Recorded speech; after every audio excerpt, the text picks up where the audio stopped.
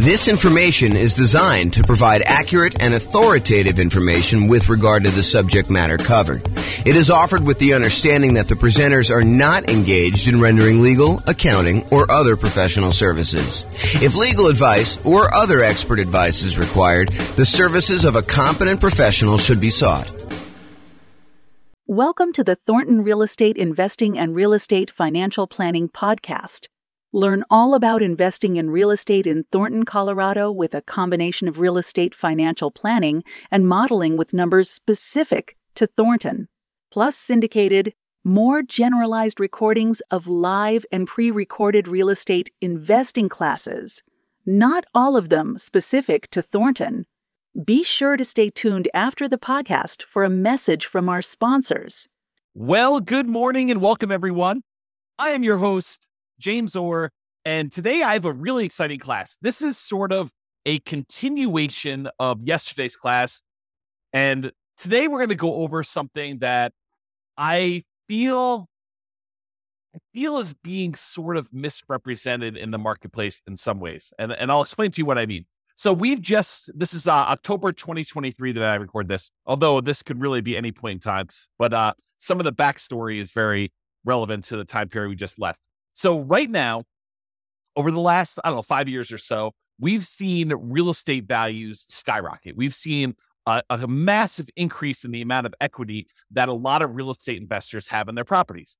And there's this push, I think, just in general, but also from real estate agents in particular, that investors should re-leverage up their properties. They should take some of the equity, some of the dead equity that they've got in their properties that they have seen from, having these really low mortgage interest rates where interest rates were really, really low. So that the amount that they're paying down in principal, especially early on, is much larger than when you have higher interest rates.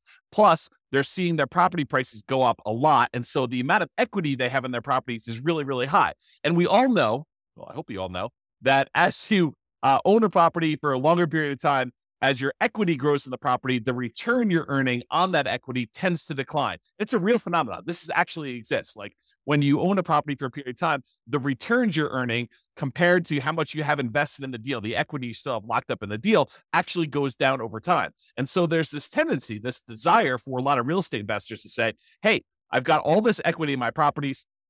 My return on equity is going down. What I should do is either re-leverage my property, go refinance out some of the money I've got tied up in there, or sell my properties and take the equity and then redeploy it, re-leverage up, go from having, 50, 60, 70% of equity back down to 20% of equity by putting 20% down when you buy property, or if you're doing the nomad or house hacking strategy where you're buying properties as an owner occupant to move into, you can do 3.5% down with FHA loans or 5% down conventional, or even 0% down with like a VA loan or something like that. So you can re-leverage up, take some of the money you have locked up in one property and apply it to buy, 1, 2, 3, 4, 5 other properties to kind of do this. And so what today's class is about, it's about this concept of expected value.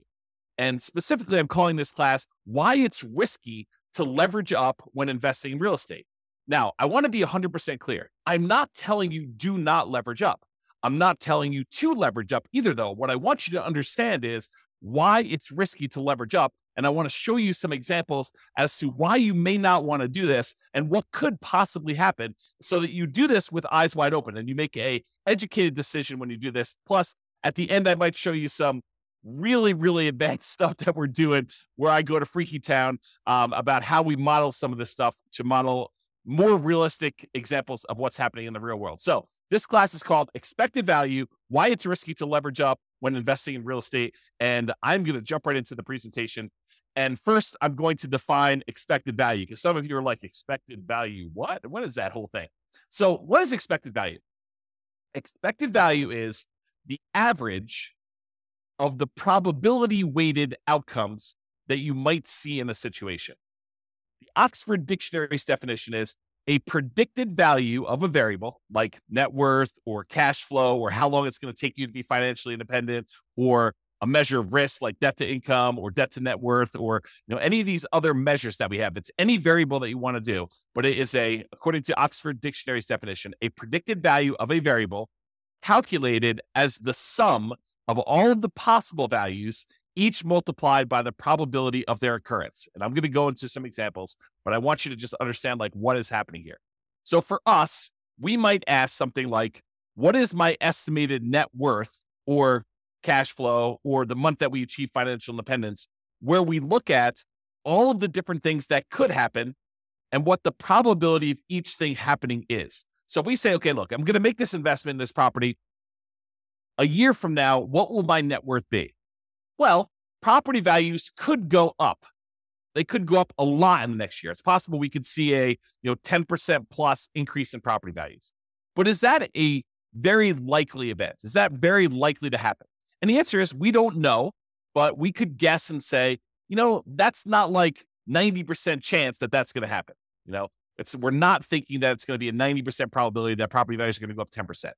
Could it happen? Sure. Maybe it's a 10% chance. And picking these probabilities is difficult, but the idea is that you do your best. You pick like what you think could happen. Now, is it likely that property values will go up a little bit in the next year? Sure. I think that that's a reasonable assumption for a lot of folks. And so maybe you say, 40% chance that property values are going to go up in the 3 to 5% range. And then you could say, well, I also think it could be somewhere between 0 and 3% that they go up. And so you can go ahead and estimate the probability of that being whatever it is, 20% or so. But there is also a probability that property values will go down. And there's a chance that it'll go down a little bit, 0 to negative 3%.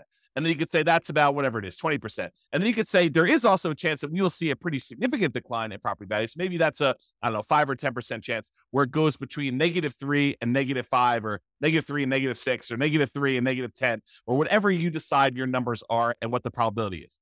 Then the idea is you could use all of those estimates you came up with.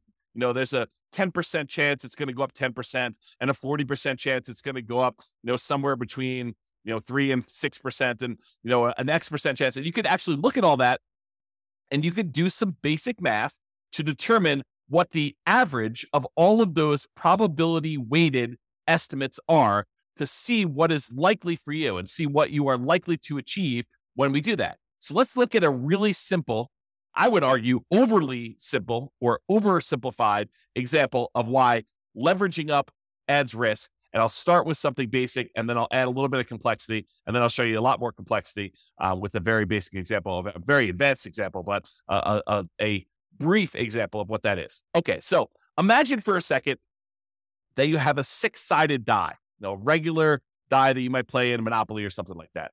And you're betting with a roll of the die that the property you're about to buy is going to do something. Okay, and so you're betting basically $100,000, a down payment, on the roll of the die. If the die lands on a 6, then the property you bought does really, really, really, really well, and it's worth $1 million. Your $100,000 initial investment becomes worth $1 million total. Okay, that's only if you roll a 6.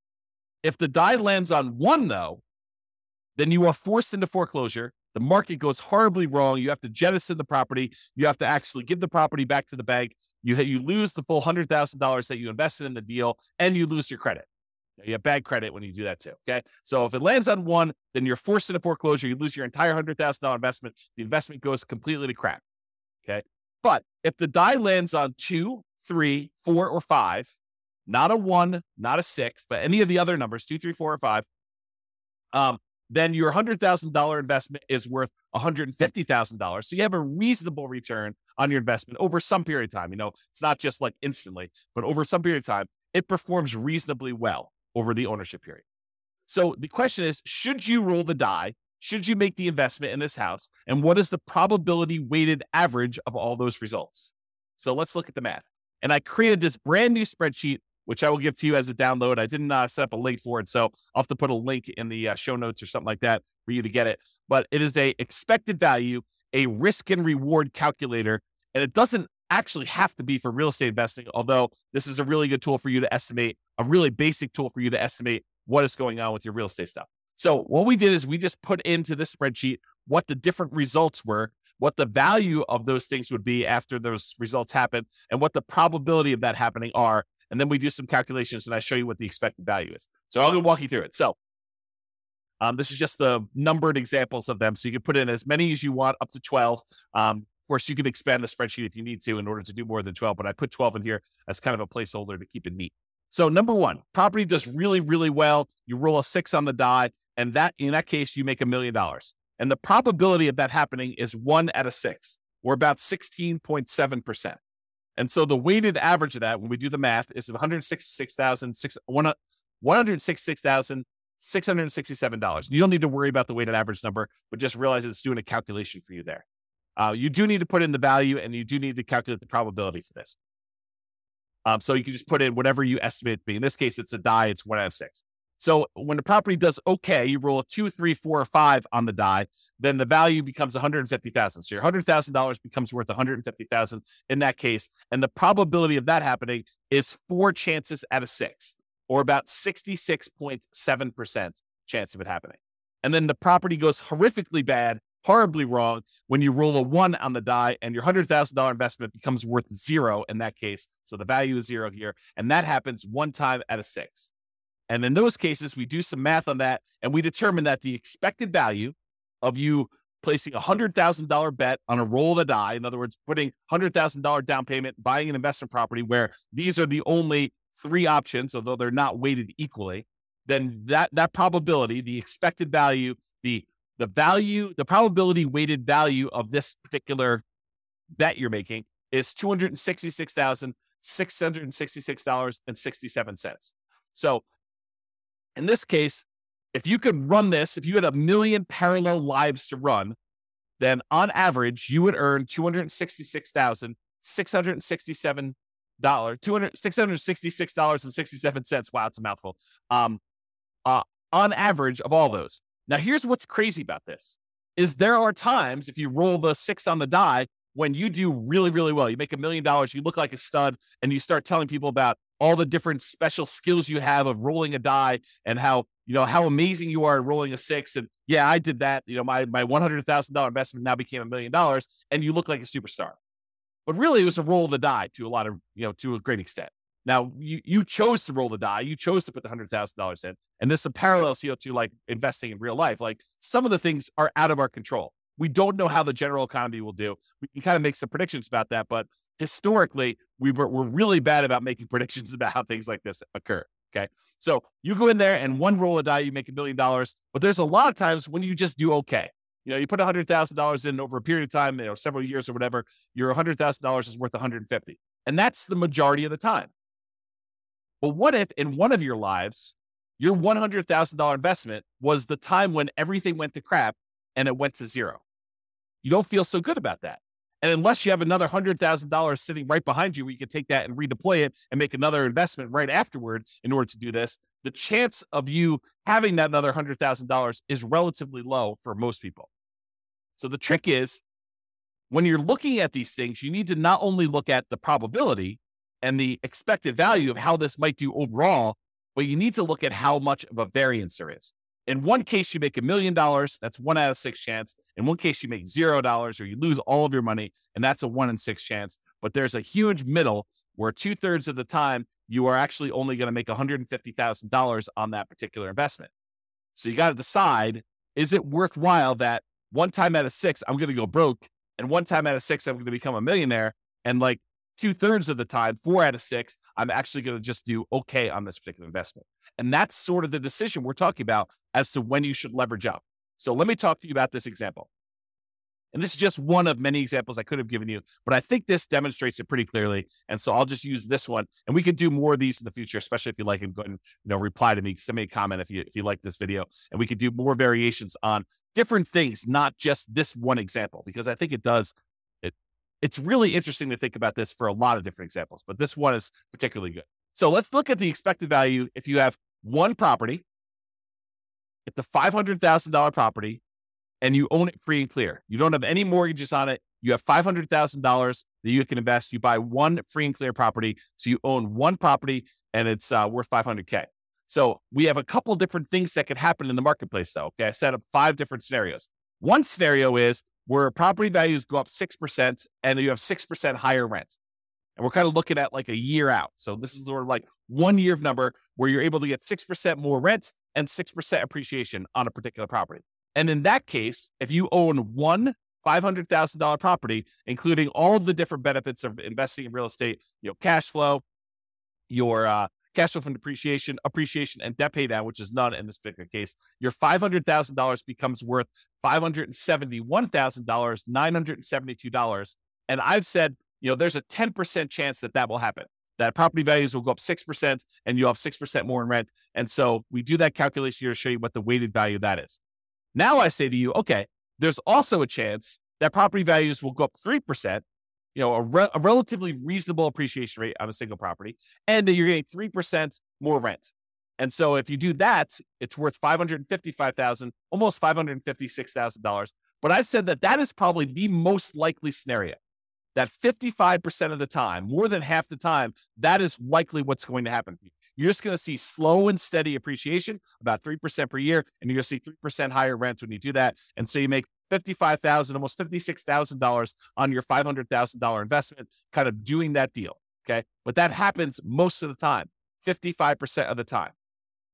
There's another scenario where you see no appreciation. Your property that you bought for $500, a year later is still worth $500, and you don't see any premium or any discount on rent. It's flat. So no rent appreciation and no appreciation on that property. And in that case, your $500,000 property made you about $39,514. So you have about round up a little bit, about $540,000 doing that. And I think there's about a 20% chance of that happening, where because of the market conditions, prices were way up over the last bunch of years.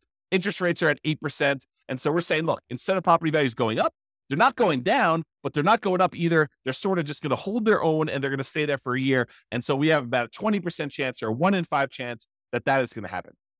Now, I also think that there's a chance we're going to see a price decline, that property values will go down by 3% and that we will have 3% lower rent. And if that's the case, you're only going to make $23,285 by buying this $500,000 rental property. And I'm assuming that's going to happen about 10% of the time. So there's a 10% chance that instead of property values going up or staying the same, that they actually go down and rents are a little bit less than what you thought they were going to be as well, by about 3%. And then finally, I said that happens 10% of the time, if I didn't say that. And then finally, I think there's a chance, might be a small chance, but there's a chance we're going to see a pretty significant decline. A negative 6% appreciation rate and lower rent, about 6% lower rent in that particular property. And in that case, you only made $7,055 on that particular property because you still have a little bit of debt pay down. You still have some tax benefits. So even though the property value went down, you still were profitable on the property. It was just a really small amount of profit. So your $500,000 property, the overall assets that you have now are about $507,055. And I think there's about a 5% chance that is going to happen, or about 1 chance in 20 that you're going to see that decline. Now, if we take all the values I just told you and we multiply them by their probability, we can figure out what the weighted average is or what the weighted value is, and then we can calculate expected value. You don't need to know the math. The spreadsheet does it for you. But the expected value, if you're making a $500,000 investment now, is about $548,439.90. So when you look at this, you're like, okay, that's great. I make a $500,000 investment, even with taking into account that the market could go down, I'm still going to make about $548,439. If I had an infinite number of lifetimes to run this in parallel and the infinite number of universes where this could possibly happen, this is what my result is. And when you look at this, you think to yourself, okay, if things went really, really well, I would love to take my $500,000 investment and make it $571 in about a year. And even if things went really, really ugly for me, I had this $500,000 investment and it's only worth $507. So I didn't lose a lot of ground if this happened. Now, let's take this same property, but let's buy 5 identical ones, put 20% down instead.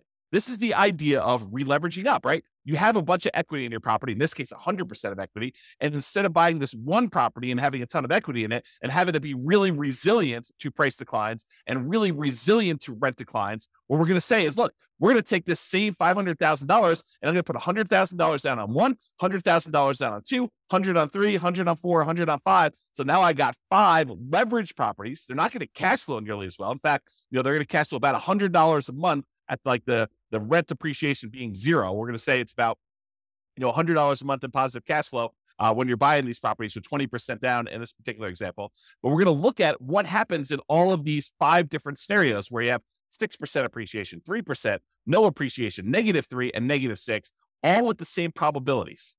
So we're going to see how this differs. And that's what this shows you. So the one where you have 6% appreciation, 6% higher rent, the values, because you're leveraged, because you've got 5 properties now, that $500,000 investment is now worth $700,465. You basically had like almost a 40% return, $200,000 return on a $500,000 investment. You're crushing it. And so if that 10% chance of this happens, you're looking great. It's amazing for you.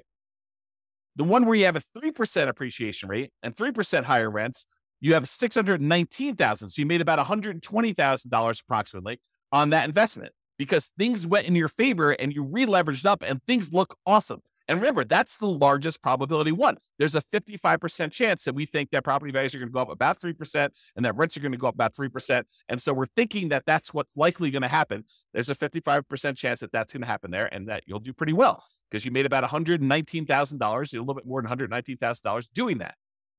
In the case where property values don't go up at all and that rent doesn't go up at all, you still make about $38,170 on this particular deal. You go from $500 to about $538,170. And we think that's going to happen about 20% of the time. But here's where it gets tricky. If you have negative 3% appreciation and you have 3% lower rent, you actually end up losing money. The $500,000 you had invested now is only worth $457,000. So you've lost, what is that? $43,000 because the property values went down 3% and you have 3% lower rents. This is the downside of leveraging up. This is the ugly side of that happening. And even though we're only saying that it happens 10% of the time, how would you like your 10%, the one lifetime you're living, because you can't average this out. You can't do this unlimited times in parallel. You have one life. And what if your one life means that you're at that negative 3% and you've got that lower rent? And so there's a risk that you actually could go from your $500,000 to being worth less than that $500,000. You could be negative. And yes, I do understand that, you give this enough time, it may recover and all that other stuff. I totally understand that. And I agree. The longer you hold real estate, the less risky it tends to be because over a very long period of time, real estate tends to appreciate about that slow and steady 3% per year. Rents tend to go up about the same as inflation, about 3% per year. And that you end up paying down the loan over time and that gets better. So I do get that the longer you hold this, the less risk you have, but I want you to understand where this extra risk comes from and how it actually plays out when you look at this expected value concept. The final one, negative 6% appreciation and 6% lower rent, and that $500,000 that you had invested is now only worth $375,000. So you lost about $124,000 and change by having the property values go down, where before, the worst case scenario had you gain $7,000 because you only owned one property and it was free and clear. Now property values dip a little bit. You're down $120,000. Now you're starting to grow from there. And even though that only happens 5% of the time, it is calculated in here. So even though our expected value is higher, before it was $548,000, now it's $582,000 because you're leveraged and it's more likely, we believe, it's more likely probabilistically that the property value is going to increase, that rents are going to increase, and that's likely the future. You also have situations where it's less. So it was $548, now it's $582,803.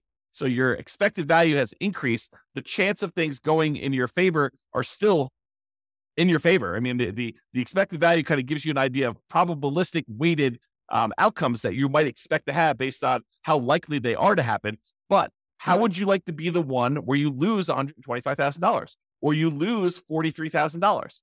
Those are ugly. And those could happen 10% of the time and 5% of the time for combined of 15% between the two of them. So while there's a really good chance this could work out great for you if you leverage up, the danger is there are some situations where it does not work out well for you at all. And you can end up losing money on this. So that's sort of the idea as to why you might want to think twice about leveraging up or the risks associated with leveraging up in real estate. So I just have some notes in here. Let me make sure I cover these. So when you increase leverage, there's a chance that with a reasonable drop in price of rent, you end up losing part of your initial investment. So if we go from that one free and clear property to 20% down, fully leveraged property, leveraged investment properties, there is a chance that you lose money if the property values decline a little bit. So think about that before you take all this money and re-leverage up. There's also a chance you do a lot better than you would without re-leveraging up. So the upside is greater, but there also is a dark side, a downside to this happening, which I want you to be aware of. And again, like I said at the beginning, I'm not telling you to leverage up and I'm not telling you not to leverage up. I just want you to understand what the pros and cons are and what the risks are associated with this and why it does add risk for you to decide to leverage up on your properties. Okay. So estimating probabilities. What can be difficult is correctly, reasonably estimating probabilities, especially when you're a newer real estate investor and you don't know what is normal. I spend a lot of time talking to you about like the assumptions we use when we're doing deal analysis and things like that. And it's based on long-term history. I mean, there's a tendency in a market very close to where I live for people to use 6% appreciation on properties when they're doing their deal analysis. And some people come to me like, James, so-and-so uses 6% when they do their deal analysis. And it's based on, the fact that that particular city has seen, 6% appreciation, depending on how they calculate it. It could be that over the last, whatever, X number of years. As I say, why are you using 3%? Because I'm conservative. That's why. Because my number is based on the overall nationwide average over, I forget the exact number, but it's like 80 plus years or 100 years. I forget the exact number on that. But it's over a very long period of time. I'm using the Case-Shiller number to show what the appreciation rate is over a very long period of time. It's 3%. Okay. And the inflation rate is about 3.1. And so inflation and appreciation are about the same. Okay. So property values tended to keep pace with inflation. It's one of the arguments some people use as to why you shouldn't invest in real estate. Real estate just barely keeps pace with inflation. Why would you go and invest in that? Because it keeps pace with inflation and we can leverage it. So even though we're seeing a 3% increase that's keeping pace with inflation, we may only have 20% invested in. So we're getting 5 times that or 15% return, 5 times 3% per year, 15% return, and inflation's only 3%. So we're gaining 12% a year on inflation. That's why we invest in real estate. One of the reasons. Okay. So people will argue, I don't want to invest in real estate because it just keeps pace with inflation. Yeah, that's awesome. That's great. Okay. So when some people say to you, hey, look, real estate in my market historically over the last 5 years has appreciated 8%. I should use 8% in my appreciation number in my spreadsheet analysis. I don't think so. I think that's a little optimistic. I do not encourage you to do that. And so coming up with these numbers to use is really, really difficult. Like what you should use for values is really difficult. And additionally, coming up with what probability, what the chances are of that happening are also very, very difficult to do, especially when you're new. How do you know, when I did my assumptions over here, how did I know that there was a 10% chance that property values would go up by 6% and higher rent? I guessed. It's an educated guess, but I guessed. It says about 1 year out of 10, property values are going to go up 6% or so, and you're going to see 6% higher rents. Is it possible that I'm wrong with that number? Sure. Is it possible it's 1%? Sure. Is it possible it's 20%? Probably not. Probably not. That would mean that every 5 years that we're seeing property values go up by that much. Maybe in some markets, but overall, I don't think so. So it's really hard to do this. And that's why, and honestly, it's imperfect because even if we had perfect history going back 100 or 200, 300 years, the past does not dictate or exactly say that we are definitely going to have exactly what happened in the past happen in the future.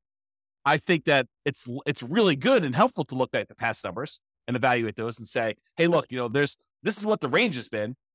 It's possible we could see a 99% increase in property values in a single year. We've not seen that historically, but the highest we've seen is whatever it is in your marketplace, 14% or 9% or 8%. But could it be 99? Sure. Then it's great. It's a bonus, right? Could it be negative 99? Sure. Is it unlikely? Yeah. I mean, the biggest decline we've seen is whatever. You go look at your history and you find out what that is. And you figure out how frequently that happens. Sort of like what I did with our mortgage interest rate confidence meter. When people say, I think I'll be able to get 3% interest rates forever. I'm like, I don't think so.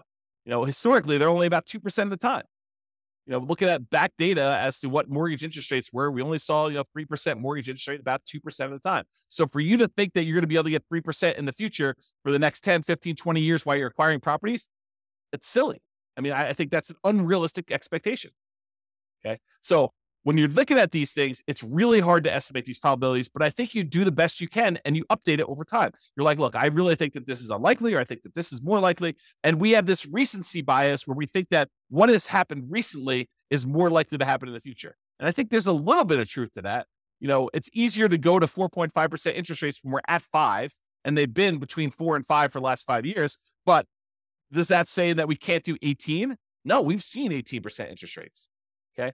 But there's a recency bias, but don't be fooled into thinking that because they've always been between 3 and 5, that they will always be between 3 and 5. That is not the case. Okay. Now, this is not a perfect solution, but one imperfect alternative is to estimate a reasonable range of what appreciation might be, rent appreciation might be, mortgage interest rates might be, stock market rates of return might be, inflation, and estimate like what they might do, and then apply all those things combined. So imagine modeling your portfolio, and you say, look, okay, I've got whatever it is, $50,000 now, and I plan on buying a property as soon as I can save up a down payment. Then I plan on buying another one. I'll continue saving at this current rate plus whatever I'm making from the property, and I'll save up and I'll buy another property after that, and I'll buy another property after that as soon as I save up down payment, and I'll buy properties as quickly as I can until I get to 10. Then when I get to 10, I will hold on to them until the property values increase enough and I pay down the loans enough where I could sell off a certain number of them, pay off the remaining properties that I have, and actually live on the cash flow, have the cash flow for the properties that are paid off be enough to support me as being financially independent at some point in the future. That's my plan. My plan is to acquire property. Maybe I'm doing Nomad. I'm put 5% down in order to do these. I'm going to do a number of Nomads that I can get. I'll get to 10, and then I do that. And you say to yourself, okay, how do I estimate the probabilities of all this, James? Like, how do I think about this? Well, I think you take each part. You say, okay, appreciation.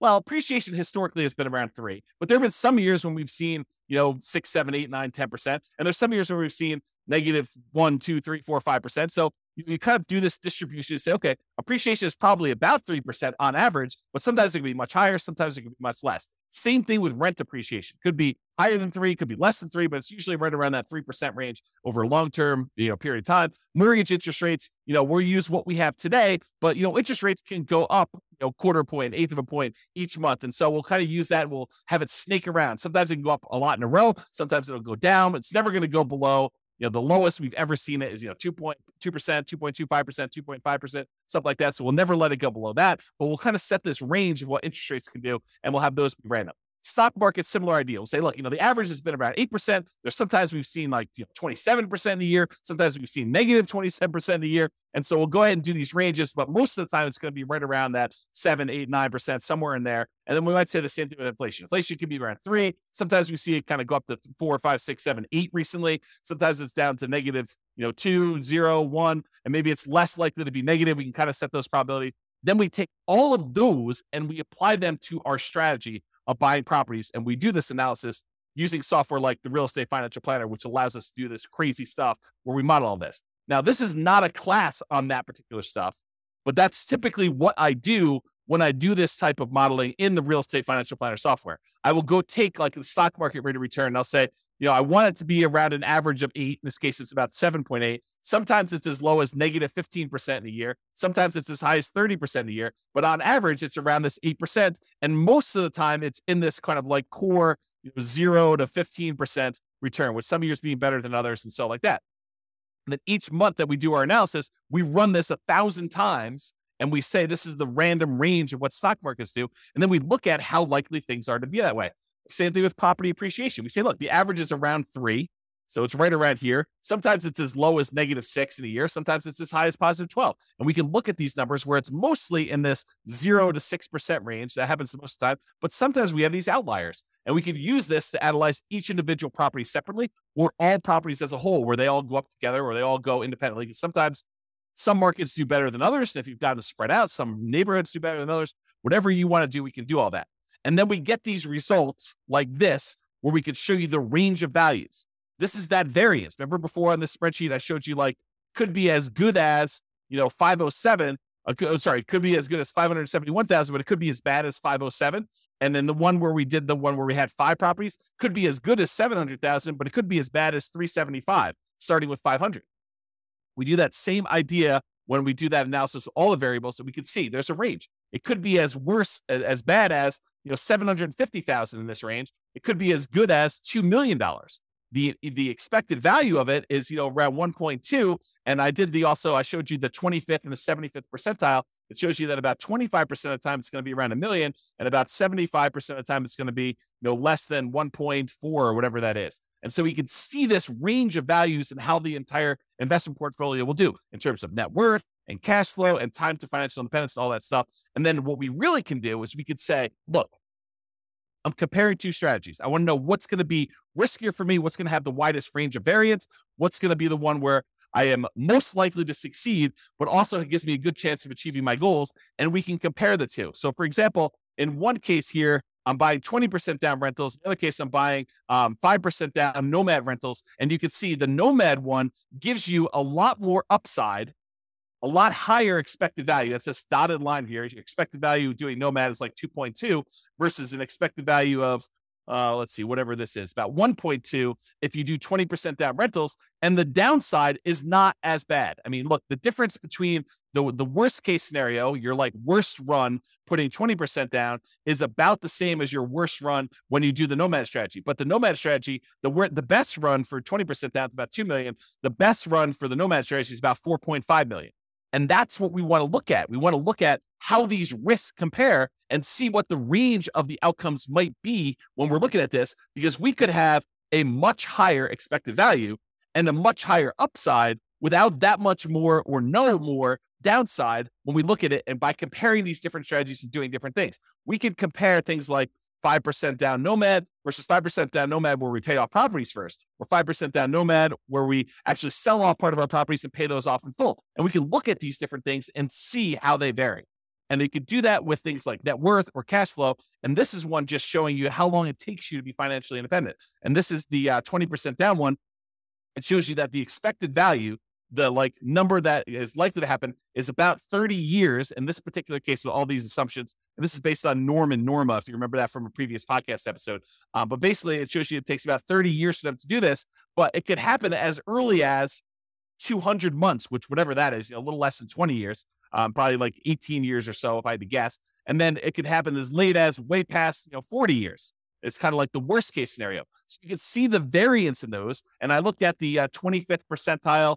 That happens at about 300 months, and the 75th percentile happens a little over, 420 months or whatever that is. And you can see these ranges of when these things happen, and you can also compare these to see which one gets you to financial independence faster, which is what we covered yesterday. It's like all the different ways we could do, all the different things we could do, all the different ways that we can actually make financial independence happen quicker for us. But that's not the whole story, right? We just showed you that sometimes you can actually have it happen faster, but if you look at it, it's happening faster at the expense of increasing our risk of having some type of catastrophic or significant failure. And I want you to understand that nuance, and we'll go into a lot more detail and we'll do a lot more classes on this, but this is the basic idea, and I hope you get the basics of it. All right. So in conclusion, focusing on improving your returns, an example, leveraging up, is just part of the story. You should also consider risk and probability. You have one life to live. It's not like you can do an unlimited number of these lifetimes and see the average yourself. You're just doing one path, and your path could be the most amazing path or could be the crappiest, worst path. In most cases, probabilistically, it's going to be somewhere in the middle, right? Because that's just how it is. You can't try an unlimited number of times. You can only try one time. And even if you have money behind you, you can only try one time, and then you got to see what the results are. Then you got to take the money you had kind of set aside and try again. But I mean, if you want to try this, if your chance of success is really, really large, but it only happens very rarely, you don't want to keep doing that because you may run out of time. You may only have 100 years plus or minus to live. So if it takes you 10 years to kind of see these results to do that, you can't try 100 times. So you want to increase the probability of your success and eliminate or decrease the number of times you have bad, devastating, gets you out of the game sort of outcomes when you do that. So you should consider probability of success and the variance you might expect to see in your results when you do this. All right, that's all I got for you. I hope you enjoyed this class. This has been James Orr. Have a great day, everybody. Bye-bye for now. With home prices up, mortgage interest rates up, and rents up, but not quite enough to counteract the higher prices and interest rates. Cash flow on rental properties in Thornton is harder than ever. Book a call with the Real Estate Financial Planner to apply our proprietary 88 strategies to improve cash flow on your rentals. See the show notes for a link to schedule your call and improve your cash flow today. If you're a real estate agent, lender, or professional in Thornton that wants to help our real estate investor listeners, consider reaching out to learn about collaboration opportunities with this podcast. We'd love to add more value to our listeners by having you assist our investors buy, sell, and finance their real estate investments See the show notes to schedule a call to discuss collaboration opportunities.